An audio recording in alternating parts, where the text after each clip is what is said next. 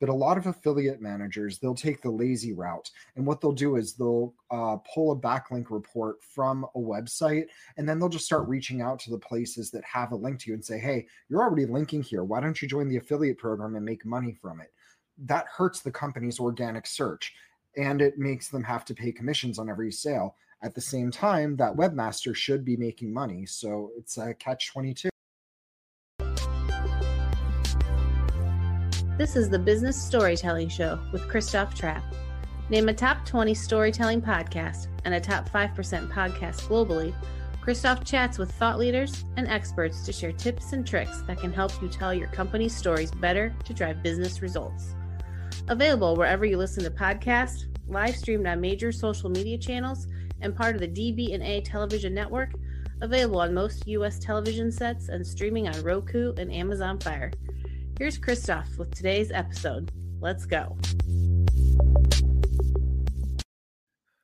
Hey, business storytellers. How's everyone doing? Today we want to talk about links. Now, links are good for the most part, but sometimes we might be running across spammy links. What's a spammy link? Do we need to care about it? Do we need to do anything about it? Do we disavow it? I don't even know if that's the right term or not. So I brought an expert on the topic to come on the show. I ran across him. I don't remember what social channel, but there was a discussion going on, or he was sharing something on spammy links. So I wanted Adam Riemer, who is a marketer and who runs his own agency, to come on the show and fill us in. What do we need to know about spammy links? Should we care? How much effort do we put in it? And what if I don't put any effort into it? That's always what I like to know. What's the easiest path, the path of least resistance, as they say, to winning? Adam, welcome to the show. Hey, nice to meet you. Nice to see you. I really appreciate you making the time. Now, did it start on Twitter? You were talking about spammy links. It may have been, or maybe it was on LinkedIn, but you were talking about it somewhere, and I thought this guy has to come on the show to talk about it. I end up in conversations about that in a lot of places. I've written about it on Search Engine Journal, talked about it at shows like PubCon and Big Digital Adelaide in Australia, as well as I talked about it at Advanced Search Summit, which is now Digital Marketers Organization Affiliate Summit, and everywhere from Croatia to like Australia. So, and that is probably where I read it, on the Search Engine Journal site. Certainly, I checked that out here and there. Now, first of all, tell us about spammy links. What are they? Why do we care about them? Okay, so a spammy link, a lot of people assume a spammy link's just going to be something that's flagged by an SEO tool. But a spammy link, you want to look a bit outside of the tools.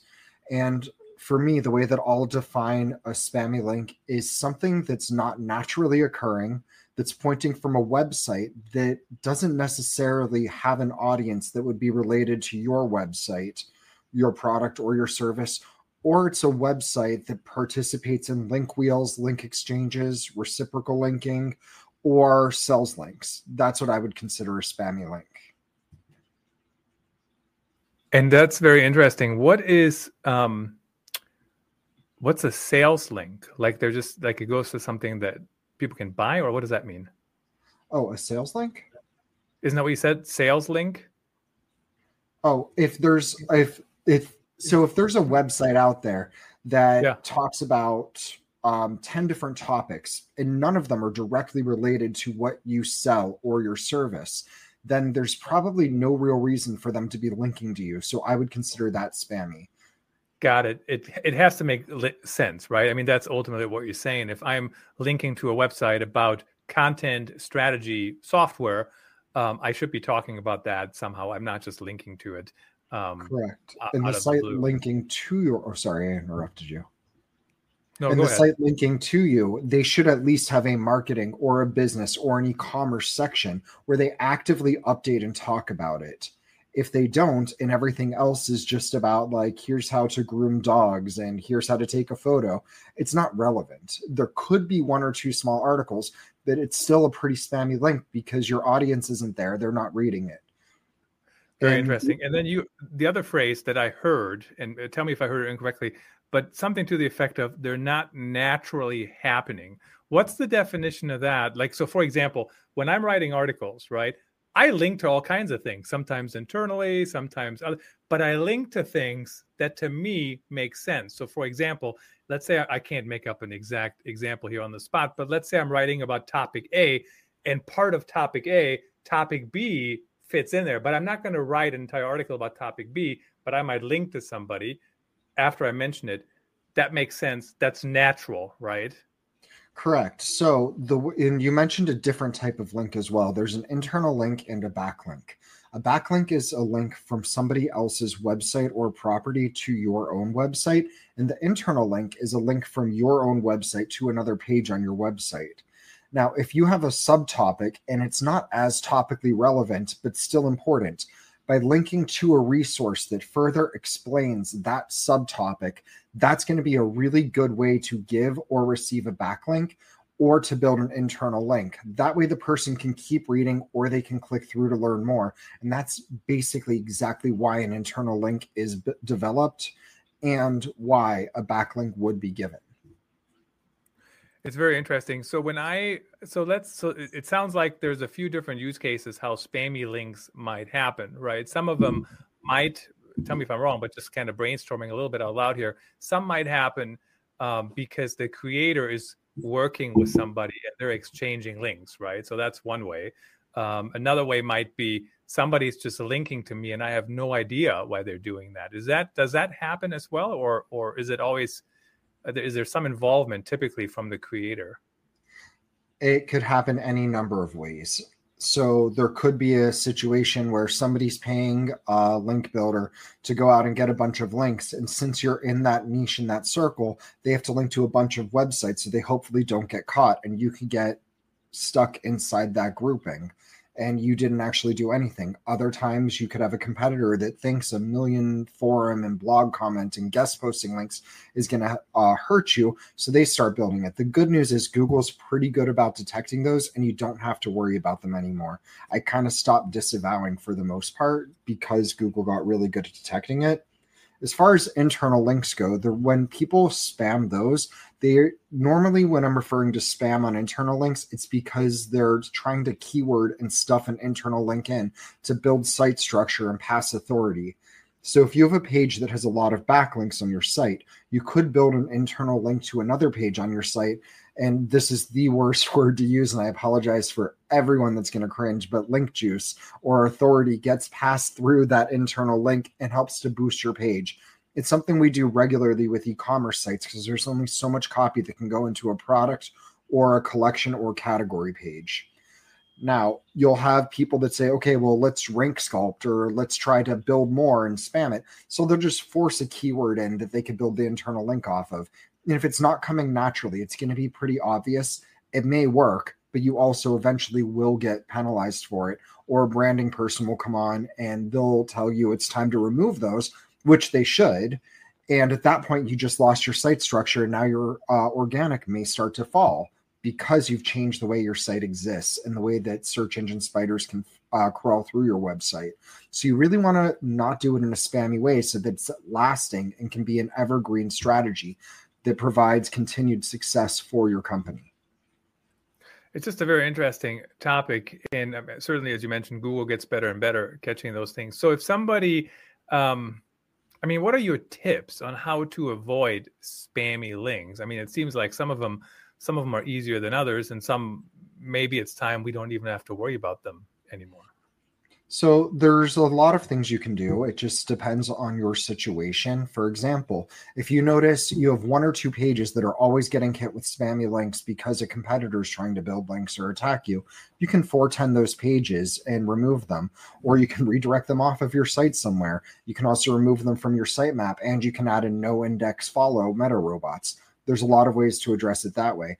If you're really concerned about a lot of links hitting your homepage, for example, you could technically disavow it. And all you do is use a tool like Majestic, or you use SEMrush or Ahrefs or any of them that pull a list of backlinks, and you just upload the URL for the domain you want to disavow, load that into Search Console. You have to make sure, though, that you always keep a record of that same file, because if you try to upload a different file, it's going to replace the original disavow.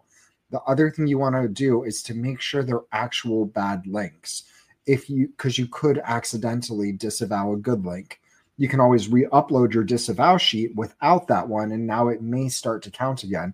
It's just disavow can get tricky if you overdo it or don't do it right. And how do I know?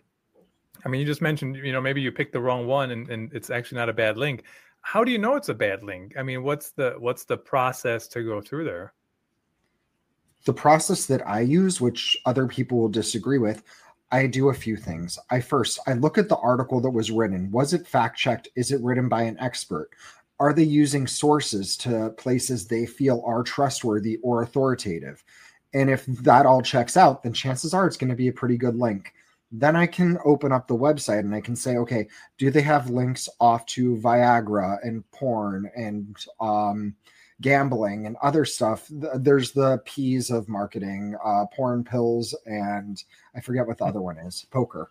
And basically, if they're linking out to those types of sites too, chances are it's spammy. If they're not, then I'm not going to worry about it as much. And then I also look to say, is there a category that's directly relevant to the website that I'm managing that they are linking to? And if yes, I'm going to say, okay, there's an actual reason why it makes sense to have a link from this site, and I'm not going to consider it spammy.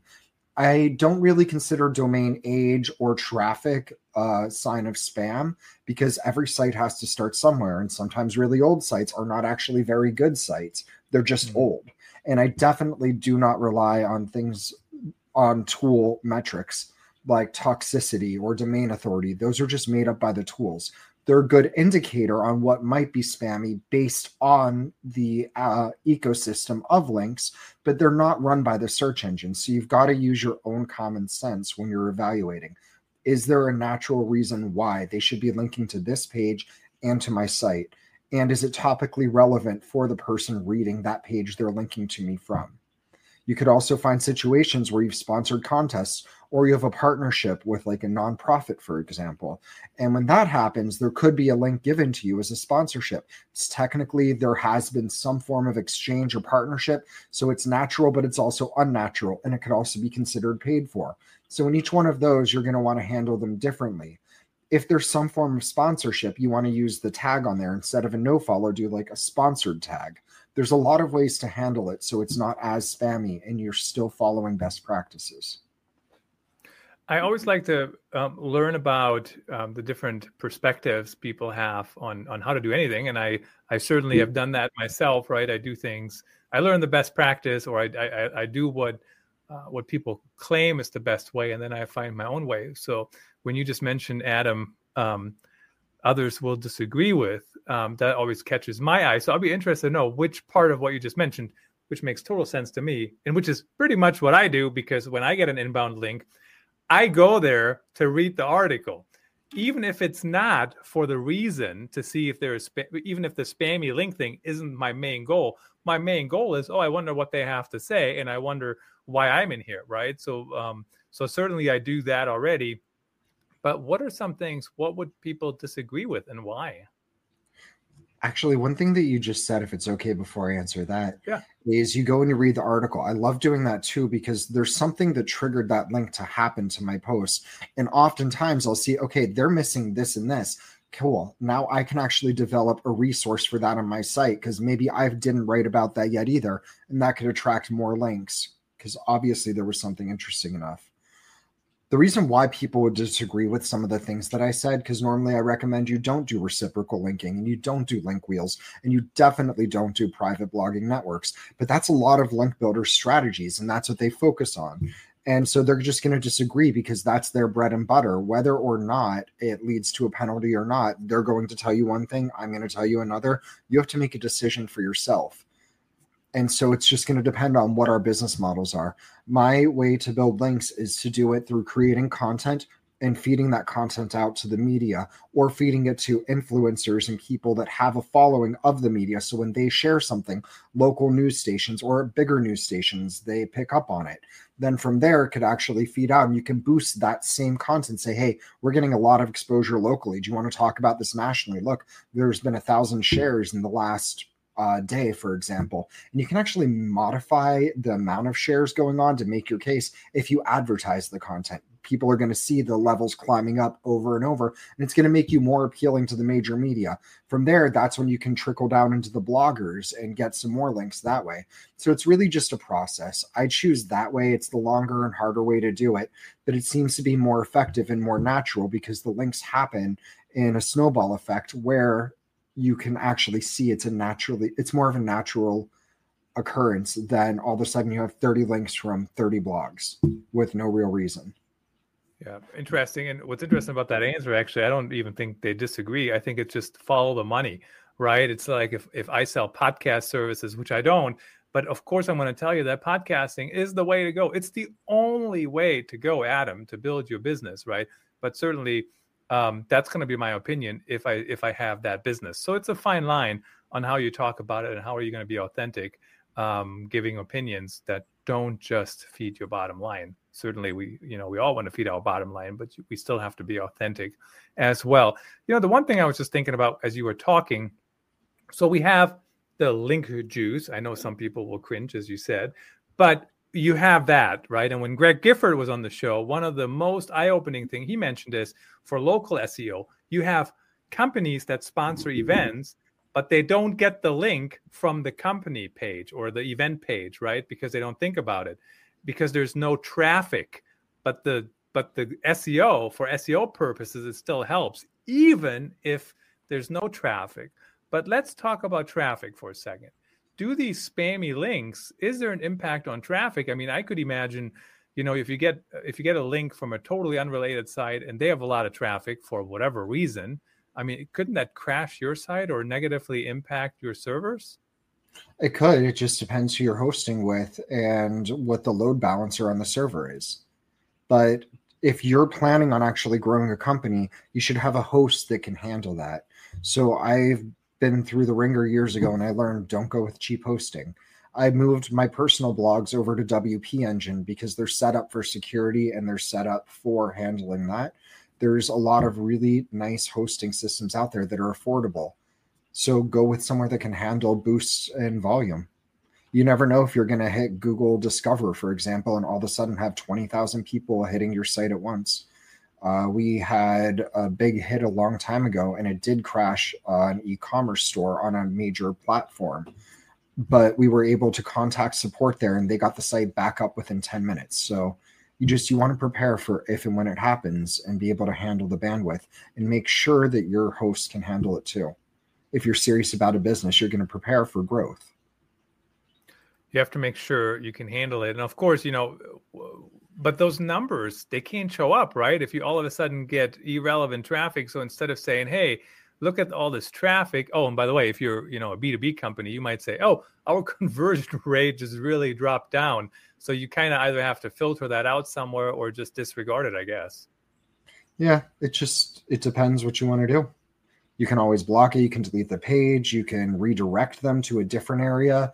You can ask the website to take it down, the link that's driving it to you.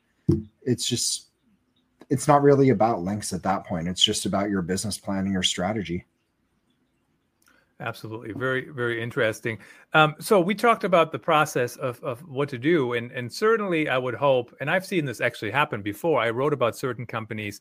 I'm not in their affiliate program and they get a lot of traffic from me, right? So all of a sudden I get an email from the CEO saying, hey, we noticed we're getting a lot of traffic, blah, blah, blah, and then we discuss other ideas, right? About what I just wrote about, but I didn't even know them, right? So certainly people look at inbound links and I do too. But how much effort should people even put into this to look at what people are saying about them? So you have the PR angle to an extent, and then you have the spammy links angle.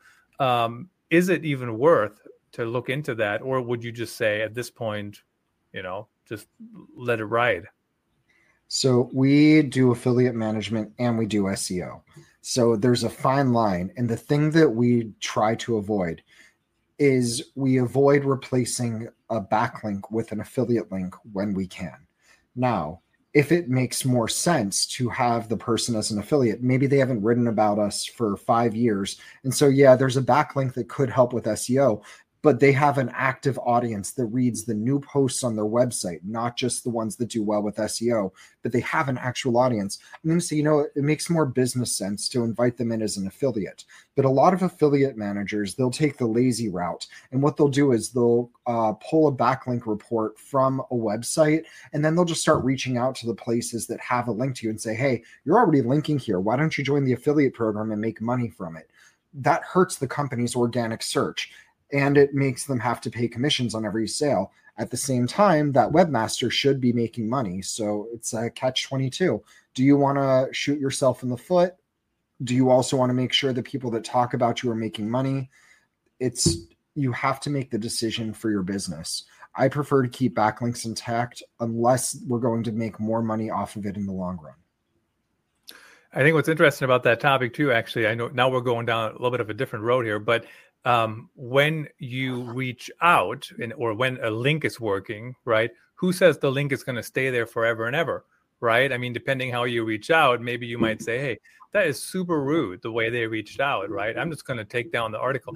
I would not take down this particular article because a lot of people read it, right? And it's actually interesting, and I might update it. So I don't know what the answer is either, but certainly I would recommend this to everybody. I will die on this hill until somebody shows me proof that I'm wrong. Do not accept free product from anybody ever, period, because you will have to pay taxes on it if you're in the United States. Now, if anybody disagrees with that, let me know, show me the code, but that is my opinion. I'm not your personal finance advisor, but that's my tip. So really briefly here though, is it still worth it to actually check spammy links and do something about them? Or are we to the point now where Google just, we know what's a spammy link and we'll just ignore it? Or how much time should you put into that? So I'll give you one, before you answer that, I'll give you a quick example. The return on my effort to read articles that talk about me, I would say it's pretty high, right? Because I understand what people are saying. I understand what's going on. Whether they're spammy or not is irrelevant. You still see what's going on. So the ROE is relatively high on that. But then, moving that further down the line, disavowing them or whatever, is that still worth it? If it's part of a link wheel or a link farm, then I'm probably going to say, and it's a newer one, then you may want to disavow. But for the most part, Google's going to know that it is. If it looks like you are actively participating and you're the one who's engaging and doing it yourself, then you may have a problem. I would go case by case. And if it's really bugging you, disavow doesn't take that long. In recent years, I haven't seen a need. It's always case by case seems to be the answer to a lot of things. And certainly, hopefully we gave you a big enough of a set of information here to think about it and how you want to tie it into your strategy. In the last couple minutes here, Adam, tell us, certainly people can hire you. Who are your perfect clients? What do they hire you for? How can you help them? It's clients that me or my team feel really strong about. Like, we have to be in love with your product. Otherwise, we're not going to be able to do a good job for you. You have to have something interesting, something that's niche. And even if it's boring, we might still feel motivated. We work with quite a few boring companies. And I know that they would actually say the same thing. It's like, the product isn't sexy, but my team and I think it is. And we're all like, I have a client that's been with us we have 3 clients that have been with us for 9 years. And it's the one only has 3 services, and we're still coming up with new ideas, new markets. So that's just, if we feel inspired, we're going to be able to do a good job for you. If we don't, we can't. Size of the company, we work with some companies that are 2 and 3 person shops. I also work with some companies that are in the Fortune 500. So it's really just how motivated we are and if the teams get along. Boring is relative anyways. I watch baseball on TV every night during the baseball season, and my father-in-law would say baseball is the most boring sport to watch on TV, and I can feel him, but it is relative. Now, the one thing you forgot to mention is, what kind of services do you offer to those companies? Yeah, we do. So the big thing that we do is digital marketing strategy and even offline strategy and integrated marketing. And it's all based on the return on investment and how we can maximize the long-term success and sustainability. A lot of it is through organic search, through email marketing, and win back through affiliate management.